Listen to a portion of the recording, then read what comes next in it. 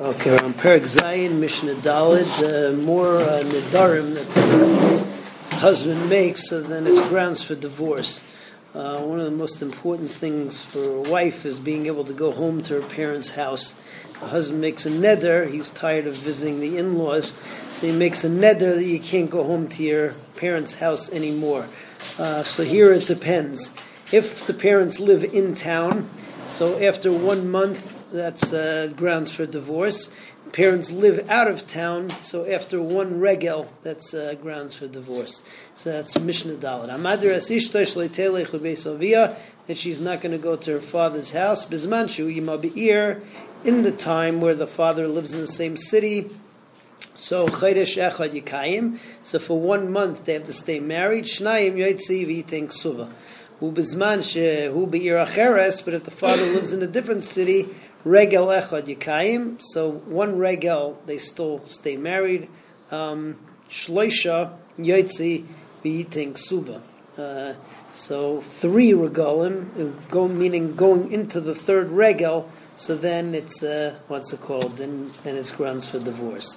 Okay, moving on to Mishnah Hay is simchas and avelus. Again, the most obvious part of anybody's social life is participating in other people's simchas, and lo yaleinu, people have the opposite. Husband makes a neder, sorry, you're going to be a social outcast. No more bar mitzvahs, weddings, levayas, shivas, nothing, no social calls anymore. So halacha is that in a situation like that, grounds for immediate divorce. She can't live like that. You can't be a social outcast. Plus, if someday, next one she has a simcha, so no one is going to reciprocate, then you can't live like that. You have no friends. However, if the husband has reasons for not wanting her to hang out with that crowd, the crowd or whatever it is, so then it's okay because he's doing it for her benefit. Last thing is that if the husband wants to make her into a laughing stock, he says, listen, I'll be madr the particular neder that I made on you if you go and say, some ridiculous blurb that he says to her, some nonsensical thing that anybody who hears it thinks that she's insane, is going to think that she's insane or silly or stupid, or if you go and just pour water in random places and do, act like a fool. Again, all of this is grounds for divorce. Somebody makes a neder on his wife that she's not going to go to any Beis Ha'avel or Beis Hamishta or to any parties, because she's locking her off from society. No one is going to reciprocate in her simchas.